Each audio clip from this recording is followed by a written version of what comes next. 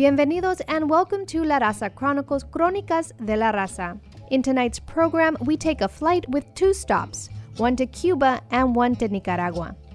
Our very own Nina Serrano speaks with historian Nelson Valdez about Operation Peter Pan, a program that displaced over 14,000 Cuban children who traveled alone from Havana to the U.S. in the early 1960s, whose parents feared the changes that would come with the Cuban Revolution.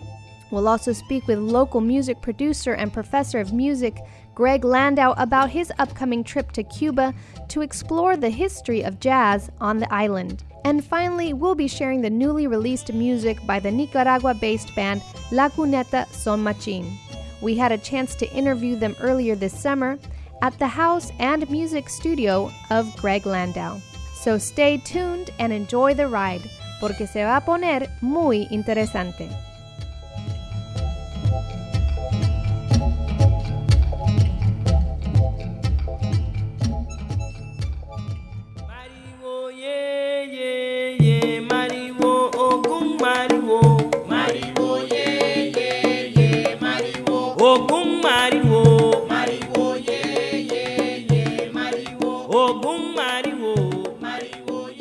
This is Nina Serrano for La Raza Chronicles.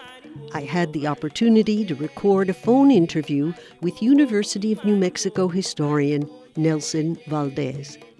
Valdez recounts the story of the Peter Pan children sent alone by their parents from Cuba to the United States at the onset of the Cuban Revolution. Nelson Valdez was one of the Peter Pan children. Here is his story.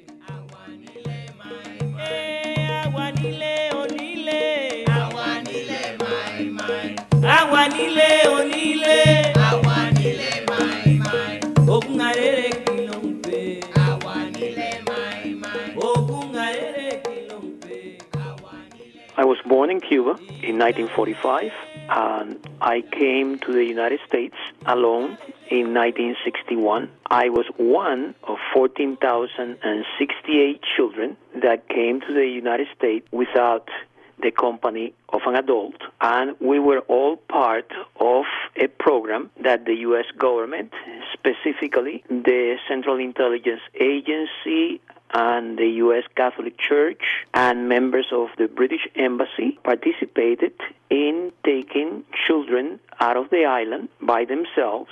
Parents were told through radio broadcast, shortwave propaganda at the time, and this is the fall of 1960, as well as by counter-revolutionaries within Cuba, with the participation of some private schools in Havana, as well as the Catholic Church. Parents were persuaded that their children were going to be taken away from them by the Cuban revolutionary government, and that those children will probably be sent to Eastern Europe and the Soviet Union. Excuse me one moment. I just want to interject that in 1960, the revolution was only months old. It was easy for parents to believe that something terrible might happen to their children because they didn't know what direction things were going. That's correct. Although, interestingly enough, when the Cuban revolutionaries began their first major measure, which was the Agrarian Reform Law of May 1959, interestingly, the Cuban law established that people who lived in consensual unions and who had children and who worked the land but were not owners of the land, in order to receive the land, they had to A, get married, and 2, both parents had to recognize the children they had.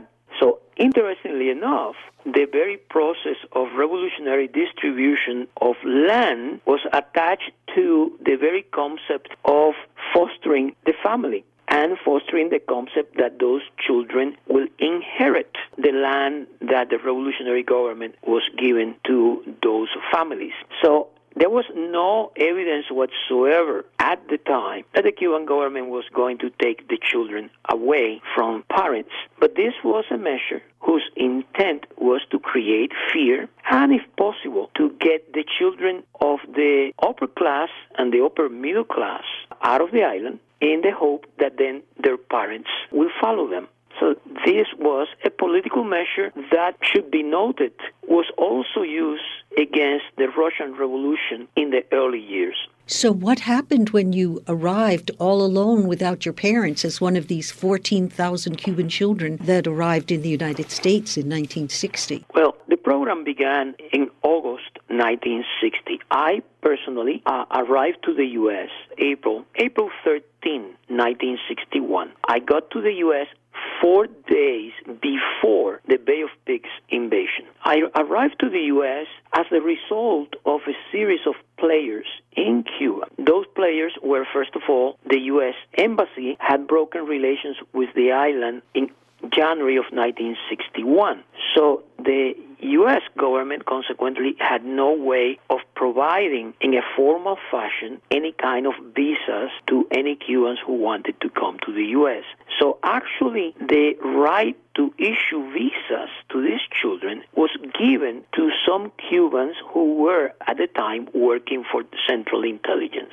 These are Cuban citizens working for the U.S. in Havana. So the power of issuing visas was not the U.S. immigration, but Cubans in Cuba working for the U.S.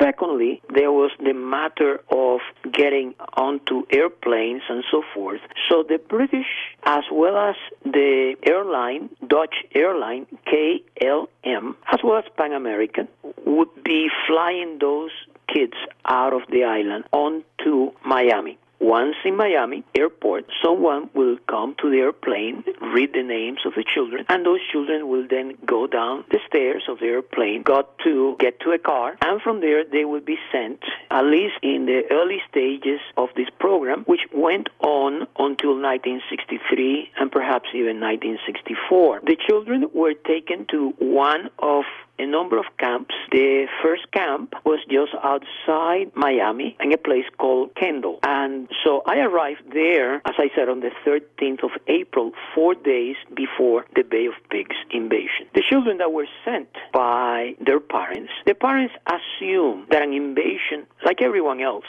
was assuming that an invasion from the U.S. was going to occur. I personally did not realize how quickly that invasion was to occur after I had arrived to the U.S. When the invasion, of course, failed, those children went through a lot of angustia, a lot of concern and angst, because they had thought that they would be in the U.S. for a short period of time and then realized that they might very well be in the U.S. for a long time. I, myself, did not return to Cuba until 1977. You were already an adult. This was 16 years later. I was part of a group of Cubans, the first group that actually, with the permission of the Cuban authorities, was allowed to return to visit. 55 Cubans who went to Cuba in 1977, and we were traveled through Cuba for almost about a month. And you were called the Antonio Maceo Brigade, is that right? Yes.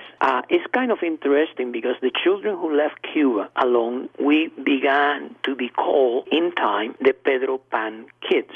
These are children that came to the U.S. unaccompanied. We were put, many of us, in foster homes. When they ran out of foster homes, they were put in orphanages and in other similar institutions all throughout the U.S. I was sent to a foster home in Albuquerque, New Mexico. I actually was in 3 different foster homes from June 61 to 1962. And there were children all from age 9 to age 18, at least in Albuquerque. So as you were growing up, you were very divorced from Cuba, but it must have, of course, would always be in your mind and your heart. So what happened when you got there after being gone 16 years? Yes, before answering your question, please note that after the Bay of Pigs and then with the missile crisis, any contact with Cuba came to an end. There was no telephone service between the two countries, nor were there any mail. And this, I know, is exceedingly difficult to comprehend, and of course, including for us. And I should note that many of the children themselves ended up not knowing much about their parents.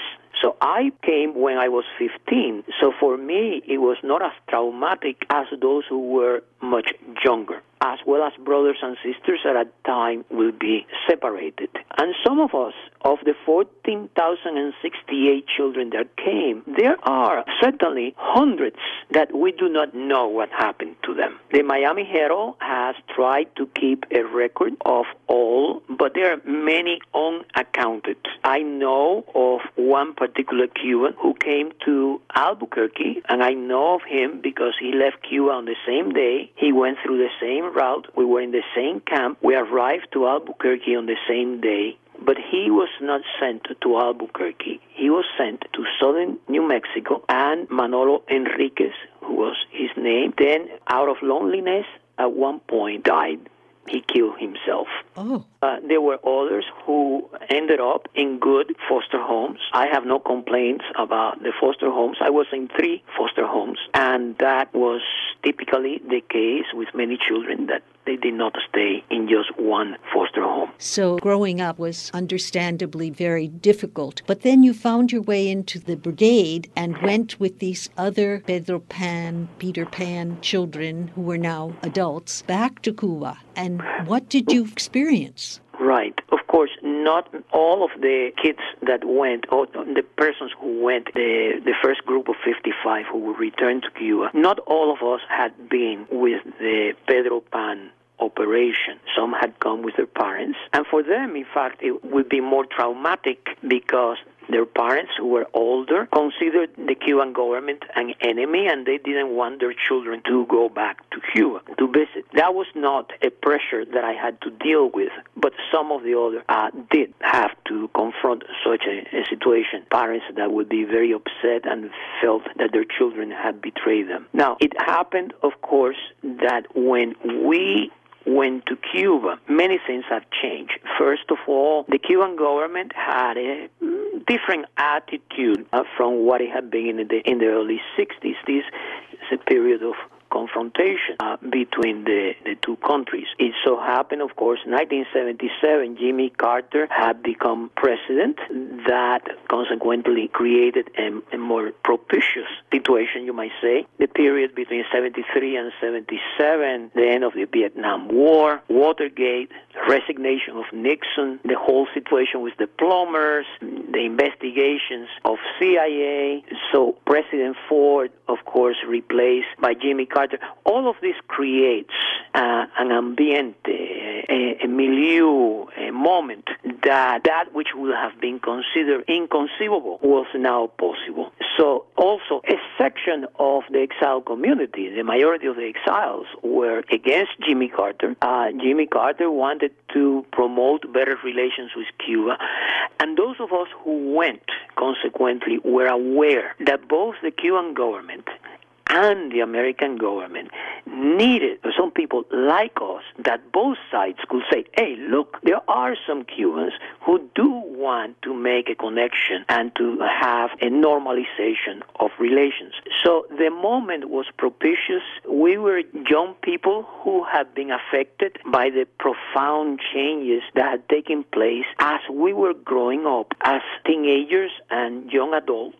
The civil rights movement, the death of Martin Luther King, the experience with the assassination of the Kennedys, the fact that when Jimmy Carter became president, he was also opening a new policy toward Latin America. Carter had agreed to return the Panama Canal to the Panamanians. There was an early rapprochement with the Soviets. And of course, Jimmy Carter had been exploring as well the possibility of relations with Cuba. So the U.S. government will not oppose us going to Cuba. Oddly enough, of course, we could not fly to Cuba directly from the U.S. There were no flights to Cuba in those days. So, yes, we arrived from Mexico, from Jamaica, and it was an extraordinary moment for us.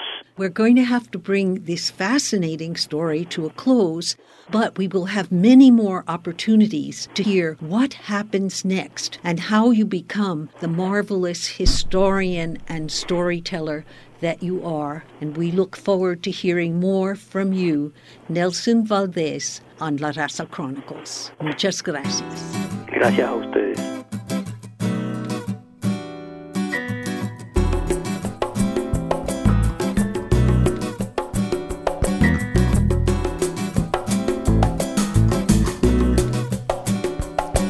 Óyeme bien, mi pariente, quisiera hablar un poquito, simplemente me desquito de las quejas de la gente. Me di cuenta de repente cuando leí mi libreta, que lo que se interpreta es una letra mayor y mantiene con honor mi vida cual es increta.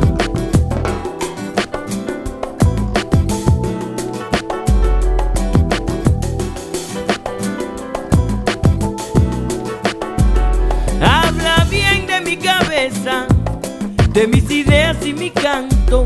Nunca he conocido tanto, ni me ha rodeado tanta riqueza. Constantemente siento pureza, lo cual me agrada mucho. A mis viejos siempre escucho, les rindo mucho homenaje, siempre pidiendo que todo encaje. Y de esta manera lucho. ¿A qué luchar, camarada? Y de esta manera lucho. Lucho, que aunque sea me entienda. Oye, que las quejas no sean eternas. No, que la lengua no me amarre. Ay, ni la habladura, oye, me embarre. Ay, yo quiero amor entre nosotros, tú ves.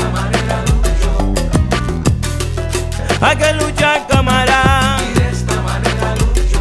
Oh, Morisha, hablo de paciencia que tenemos que tener. Únete, Y de esta manera lucho. compréndete, Y de esta manera lucho. quiérete.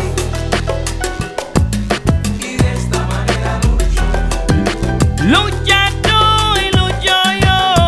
esta manera lucho. Ay, vamos a ver si tú te acuerdas. Oye, vamos a ver si sabes eso. Ay, belele, belelele.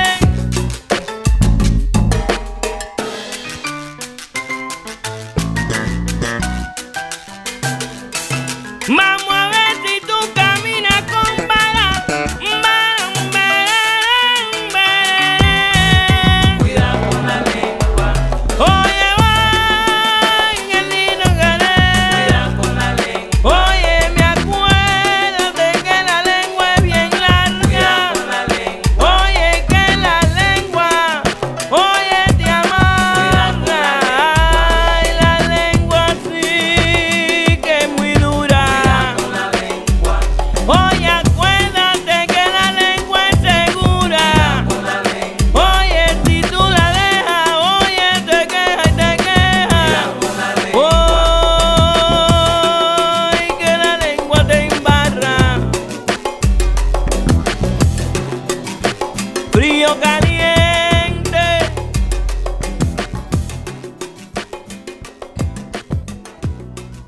Quiérete. I'm your host, Vanessa Bohm, and you're listening to La Raza Chronicles, Crónicas de la Raza. Well, we just finished listening to an interview with historian Nelson Valdez talking about Operation Peter Pan and the division that was created between many Cuban families as they sent their young children in the early 1960s to the U.S. because of their fear around what would happen as a result of the Cuban Revolution. And right now we are living very exciting times and very important times for U.S. and Cuba relations. We've seen how the U.S. has released 5 Cuban political prisoners known as the Cuban Five and have also loosened travel restrictions to the island. Well, we're joined now by someone who knows a lot about Cuba. He is a local Grammy-nominated musical producer and professor of music, Greg Landau. Thank you, Greg, for joining us this evening and taking time to speak with us. Hi, nice to talk to you again. Well, Greg, I know that you have a long history with Cuba as a young child. Part of your childhood was spent in Cuba, and you are actually returning during some very interesting times. Again, there's a process of beginning to normalize relations between the U.S. and Cuba. Tell us a little bit about the trip that you're about to take. Well, I've been leading trips to Cuba for the last 15 years through City College and different organizations, and this one's going to be a little different. I'm taking a group to the Jazz Festival in Havana from December 11th to December 21st, and we still have room. And we're also going to travel a little bit around the island to Matanzas, Cienfuegos, Santa Clara, and visit some cultural sites, meet musicians, meet painters, religious practitioners, and just to get to know the island, and both in Havana and outside of Havana. Well, it sounds like it's going to be a very exciting trip. I wish I could go on this trip.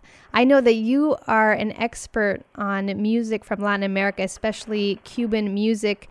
Maybe you can tell us a little bit about what you've seen in terms of the changes of the jazz scene in Cuba since you've been traveling to Cuba for so many years.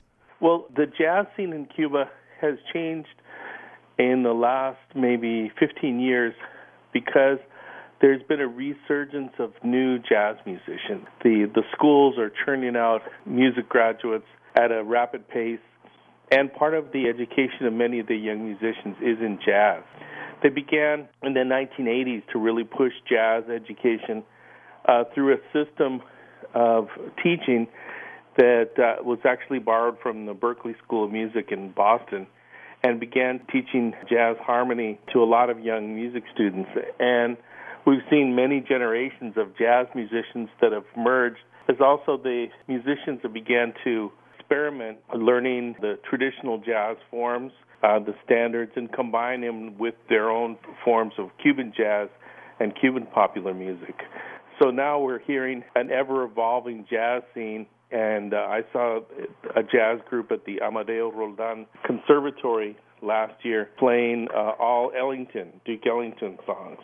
And they had done a whole repertoire, and this was part of their education. And there were 5 different bands that were doing this. And this is occurring all over the island. So there's a massive jazz education program and just amazing musicians coming out of it, both out of the academy and just also many self-taught musicians.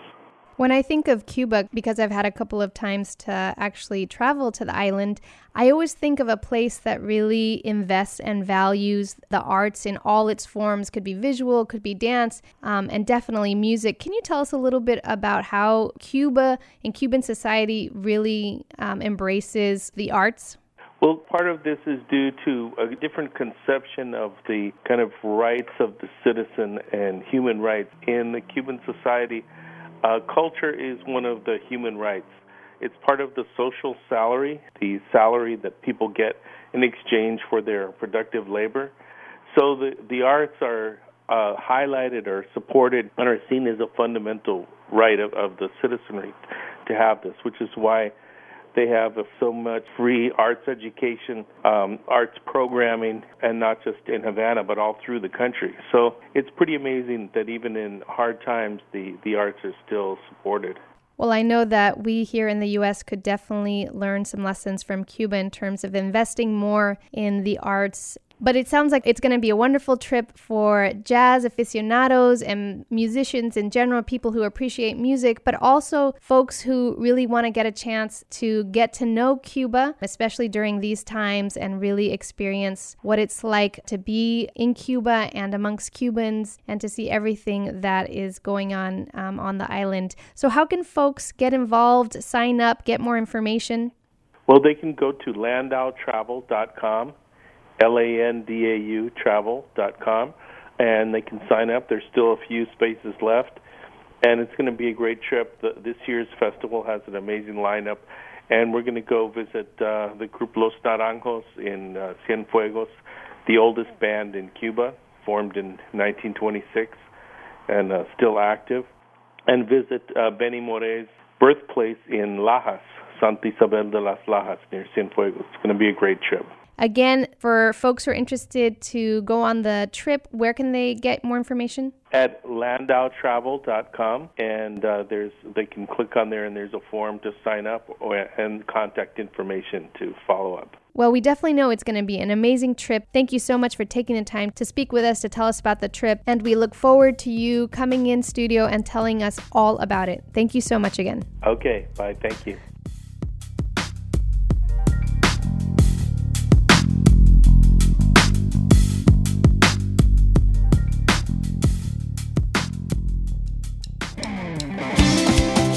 Coming up next, an interview with the Nicaragua-based band La CUNETA Son Machin, recorded at the music studios of local music producer and professor of music, Greg Landau.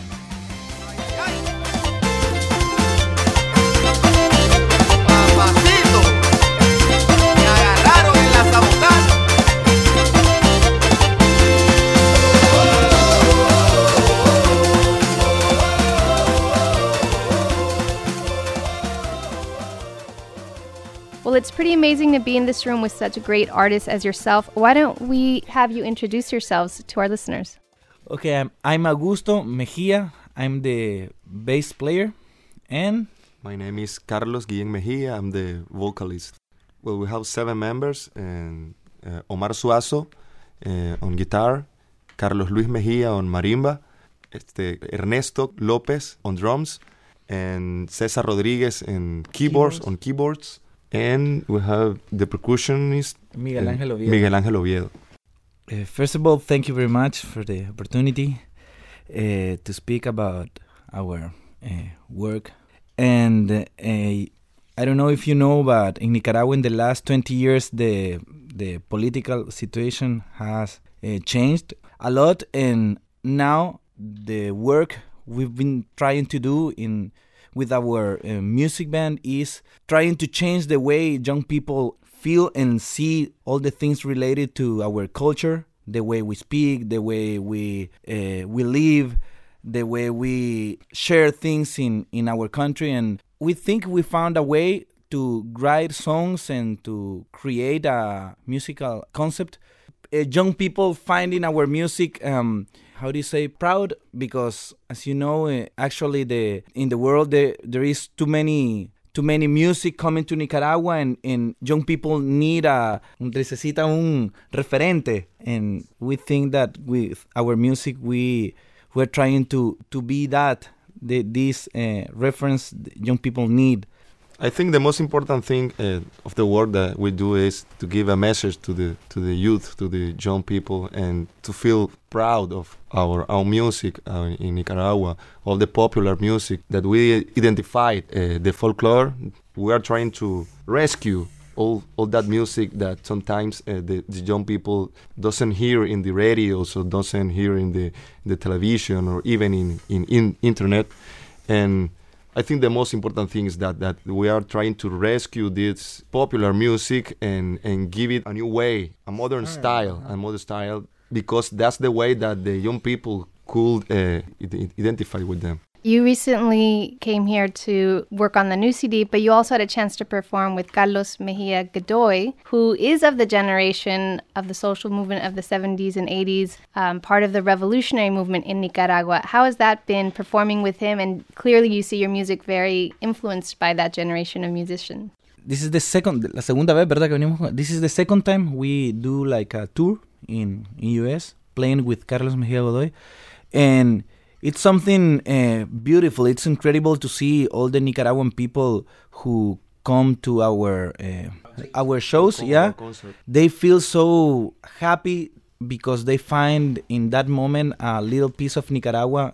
Some of these people, they haven't gone to Nicaragua in maybe 10 years, 20 years, and it's beautiful to see their faces singing these songs of my father, Carlos Mejia Godoy. And it's important for us, for La Cuneta, to see that connection, because it means that what we are doing is very important for a lot of people, and it inspires us to try to find always a better way to do what we are doing. We have been lucky because in Nicaragua, our music has become famous. We've been working a lot, but we are always trying to discover a new way to do what we do, because we know that this responsibility with young people, it's something that we have to value, to valorar. And the music of Carlos Mejia Godoy and Luis Enrique Mejia Godoy, it's been for us like a reference. Maybe we don't play the same style and maybe we don't speak about the same things, but the goal is the same, to create a strong self-esteem in young people about what they are, about what they feel, the Nicaraguan spirit. And that's something that connects us to the music of Carlos Mejia Godoy and Luis Enrique Mejia Godoy. Well, let's take a listen to one of your songs so our listeners get a chance to hear your music.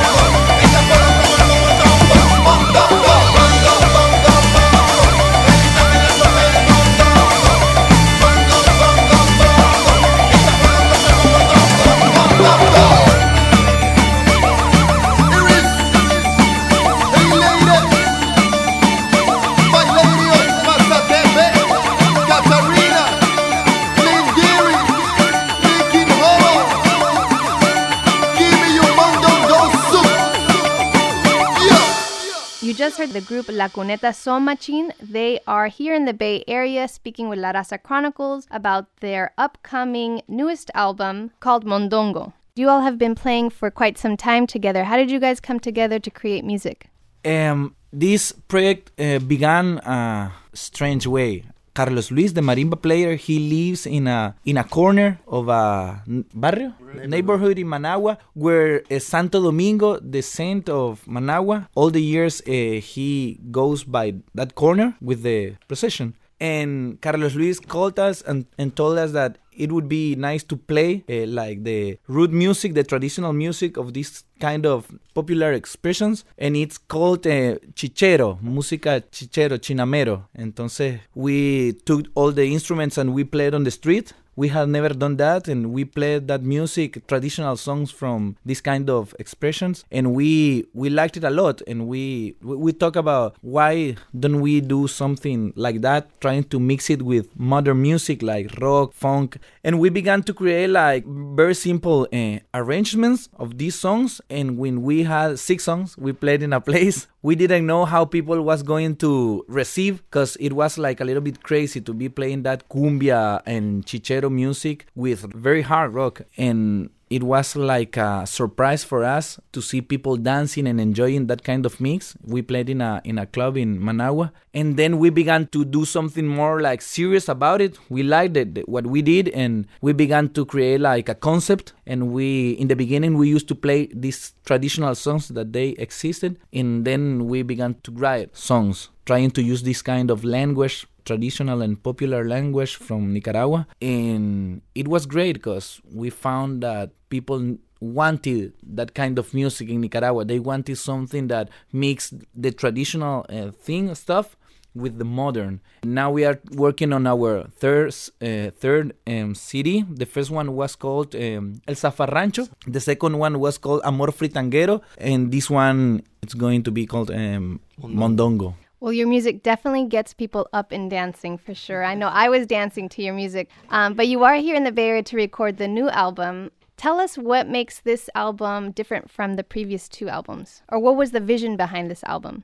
Well, with this production, we are trying to be a little more open to the world. We feel blessed because we have the support of Greg Landau, that he has helped us a lot to find the sound and to find the vision of this production. We are trying to make a balance between the music that we have produced and played and all the modern sounds and the modern music that is played today. So I think the goal of our work is always trying to preserve our language and to show to the other people that doesn't know the music or doesn't know the Nicaraguan culture, trying to show some of the language and some of the words we use in our country, some of the cultural expression. And it's very important, the language, because in Nicaragua, the people is very creative with the language. They are always changing words and inventing. Yeah, in Nicaragua, the way we speak is very close Similar. to Mexican style. Mexican, the language is always evolving. And in Nicaragua, it's like that. And it's always changing the way we speak, and depending on the place or the city, people speaks different. In our songs, we try to show that. If you read our lyrics, you will find a lot of things of how we speak in Nicaragua, and that's important for us. We try to be like a mirror where people can see things about the way we speak in Nicaragua. Yeah, that's kind of important. When I think of the Spanish language music that you hear here, I feel it often gets dominated by the larger Latin American countries, and so it's harder to hear folks from Central America. Maybe everybody is trying to use a very common Spanish to be able to be understood everywhere. And it's something we have had a dilemma. Do you say dilemma? Because we say, okay, we could try to speak Spanish more like international, but we feel that now we cannot do that. Some doors will close because our language is very Nicaraguan, but at the same time, we think that we are doing something important for people of Nicaragua. We try to show the way we are. We don't try to show the way we could be. So why don't we take a listen to one of your new tracks from your latest CD, Mondongo.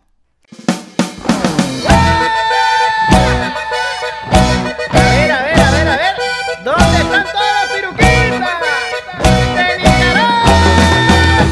Arriba todos esos pirucas, bailando bien sabroso este ritmo sobaqueado con la cuneta son machín. ¡Vámonos!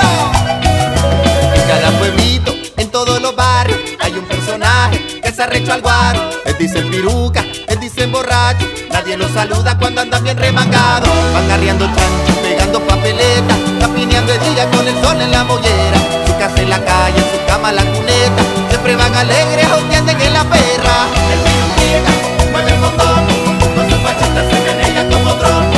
El piruquita se hace un colocho, bailando cumbia mueve el bote bien sabroso.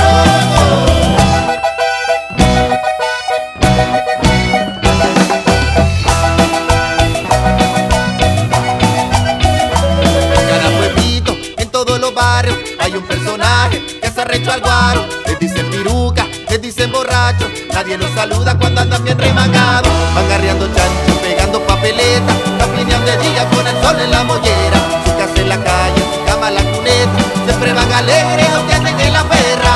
El piruquita mueve el mondongo, con sus fachitas se menea como tronco. El piruquita se hace un colocho, bailando cumbia mueve el bote bien sabroso. El piruquita mueve el mondongo, con sus fachitas se menea como tronco. El piruquita se hace un colocho, bailando cumbia mueve el bote bien sabroso. La pegatina viajando hasta Nicaragua para que el piruquita nos lleve de fiesta. La vida son dos cosas que a medida que las toca van menguando. El piruquita, una se la bebe, la otra la deja temblando.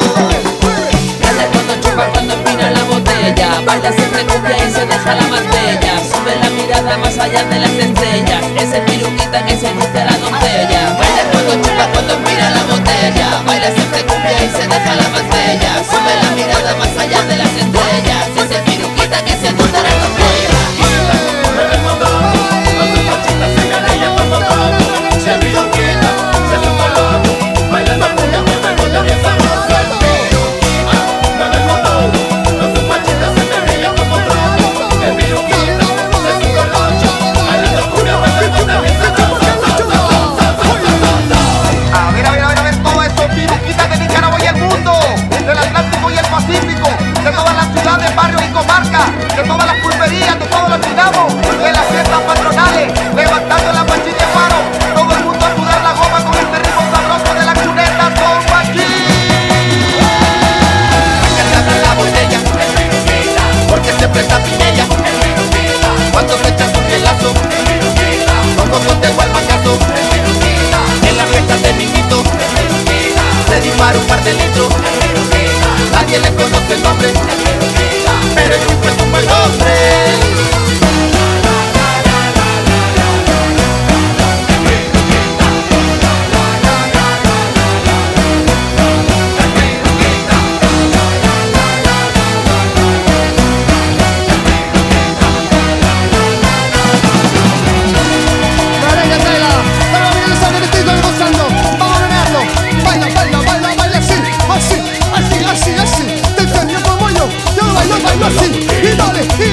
Y vamos a bailar, y todos juntos, todos vamos a gozar.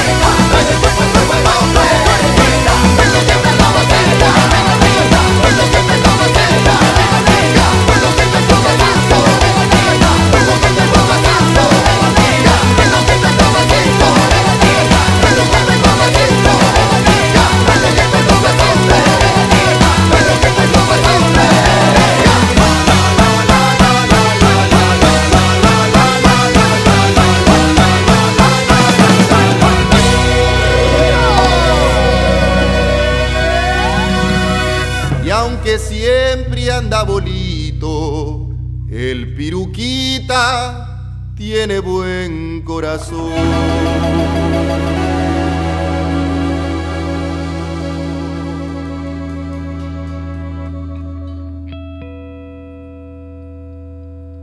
You just heard one of La Cuneta Son Machin's latest tracks from their newest CD, Mondongo. And this song is called El Piruquita. Was written by Frijolito. Frijol is Carlos Emilio. And this song speaks about these personajes, how do you say personajes? Street people in Nicaragua, in all the little towns and cities, you will find always on the corner piruquitas. This is people who is always drinking and they are dancing on the streets and the corner. And this song was written by Frijol, trying to describe these little personajes, we say in Spanish, that they represent a lot of Nicaraguan soul. Greg, you have a long, intimate history related to the arts and culture in Nicaragua. Tell us how you became involved in music from Nicaragua and what it's like to work with new generations of musicians like La CUNETA Son Machin. Well, I was drawn to Nicaragua in 1979, right after the revolution, because I saw the world changing in front of me, and I wanted to be a part of it and witness it and be a part of this amazing transformation that was going on. So I traveled to Nicaragua and started living there in 1980 and began working with their father, Carlos Mejia Godoy, and uncle, Luis Enrique Mejia Godoy, and worked there for almost 10 years with Luis Enrique and different Nicaraguan groups, and became involved in this miraculous process that was going on. I was a part of the group Luis Enrique Mejia Godoy and Mancotal. And Mancotal was a project of musical experimentation. The idea was to explore the different possibilities of Nicaraguan music, looking at the different regional variations and kind of approaching them through modern musical techniques and different international styles. So I was a part of this project and also worked with Carlos Mejia Godoy on several of his projects that were like epic poems, where he wrote the history of Nicaragua in the Canto Épico al Frente Sandinista in 1981 that I was a part of, that told the whole history of the revolution through music and poetry. So this was one of the projects. So I was drawn to this project because they came to me, and I was very honored that they would come to me for help. I really appreciated that I felt they were following in the path that we had started. And also speaking to Luis Enrique and Carlos Mejia, they both told me the importance of this group because they had the possibility of continuing this now that the songs might not be so explicitly political, but had the same kind of importance in preserving the tradition of exploration and experimentation with Nicaraguan folk music, and most of all to capturing and preserving the musical and poetic dexterity that Nicaraguan people show. Again, as they were saying, the way that they twist the language and change the way and create poetry out of everyday speech. And they were able to create mini documentaries, that, as Carlos Mejia Godoy did in songs like Clodomiro El Ñajo, Tulacuecho, and all these traditional songs that he did, which were subtle critiques of the social order. And their music also is kind of small documentaries, mini slices of life that explains how Nicaraguans live and how they can preserve their culture and their nationality and the idiosyncrasies of Nicaraguan identity in the midst of this global trend. And what they saw was that we saw reggaeton and pop music and all these different styles were coming in. Nicaraguans were copying what was going on in the multinational music scene. And it was important, again, to preserve the Nicaraguan, to be modern, but through a Nicaraguan lens. And that's what this was about, to capture some of the elements of Queen and Pink Floyd and psychedelic music and reggaeton and heavy metal and cumbia and traditional sonica, to preserve kind of all of those elements and present this grand suite that really captured the voice of Nicaraguan youth and that element of Nicaraguan identity that was being covered over.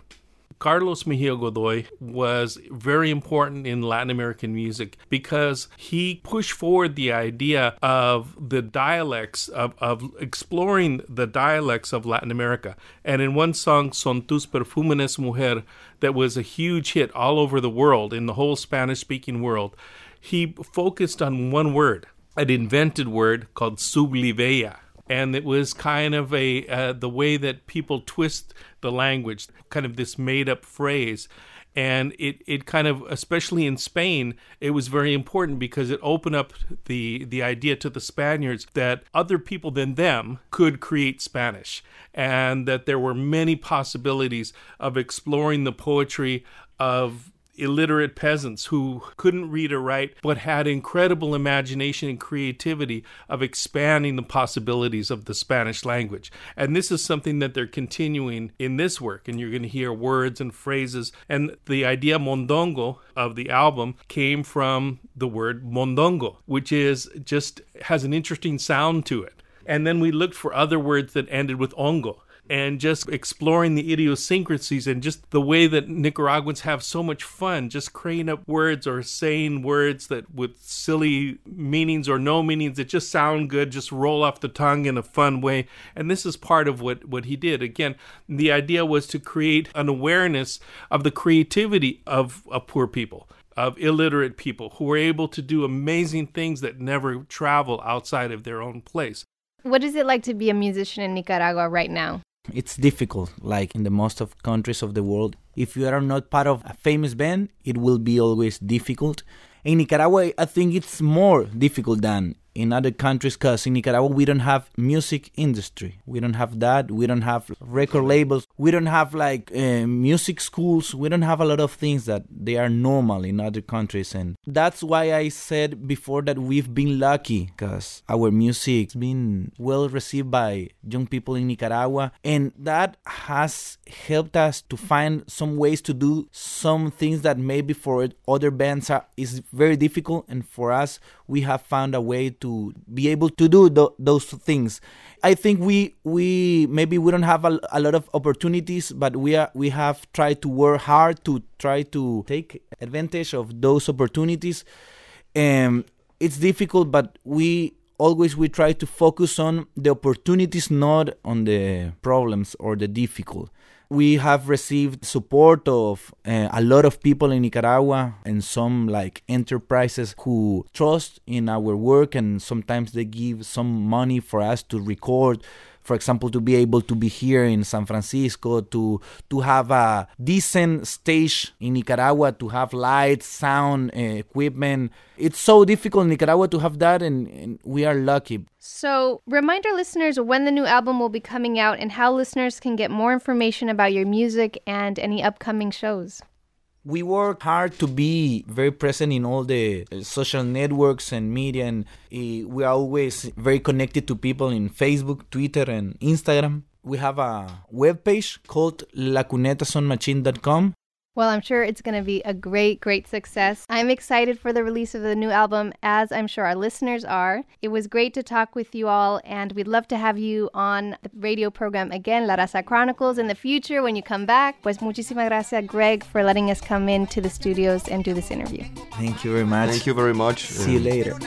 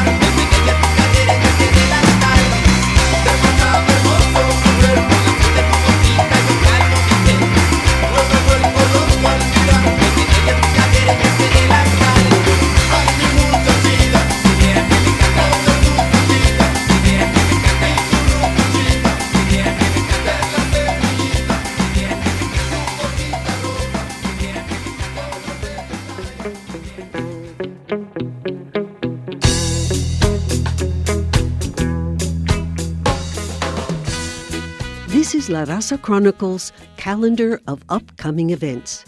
This coming weekend, beginning Friday the 16th, the long-awaited film The Other Barrio will be screened at the Brava Theater in San Francisco.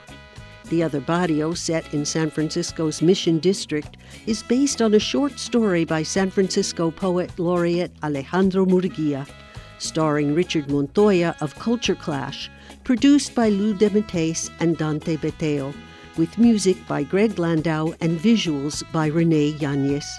The screenings are held on Friday, October 16th at 7 and 9:30 p.m., Saturday, October 17th, 7 and 9:30 p.m., Sunday, October 18th at 3:30 and 6 p.m., and ultimately Thursday, October 22nd at 7:30 p.m.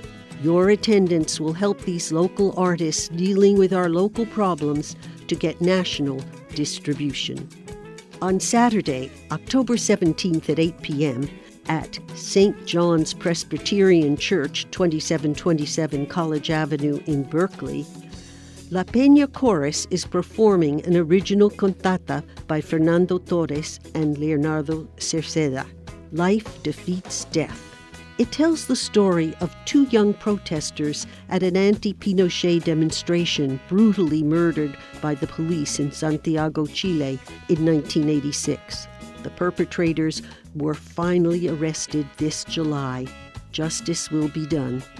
That's at St. John's Presbyterian Church, 2727 College Avenue in Berkeley at 8 p.m., October 17th, Saturday.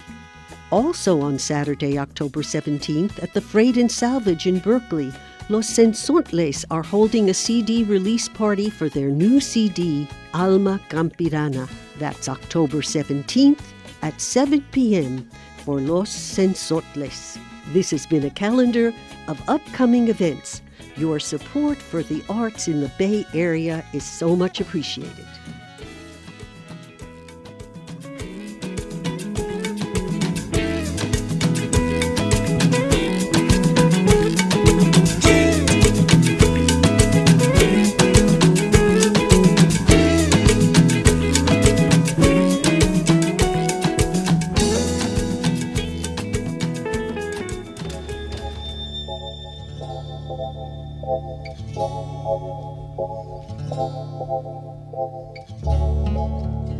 You've been listening to Crónicas de la Raza, La Raza Chronicles on KPFA 94.1 FM community-powered radio. Tonight's program was produced by Nina Serrano, Julieta Kusnir, and Vanessa Bohm. If you liked tonight's program and would like to hear it again or share it with others, you can check us out at soundcloud.com. Just search for La Raza Chronicles. And make sure to like us on Facebook to receive regular updates on Latino news, arts, and culture taking place locally and en el mundo latino. Hasta la próxima, until next Tuesday at 7 p.m. Buenas noches.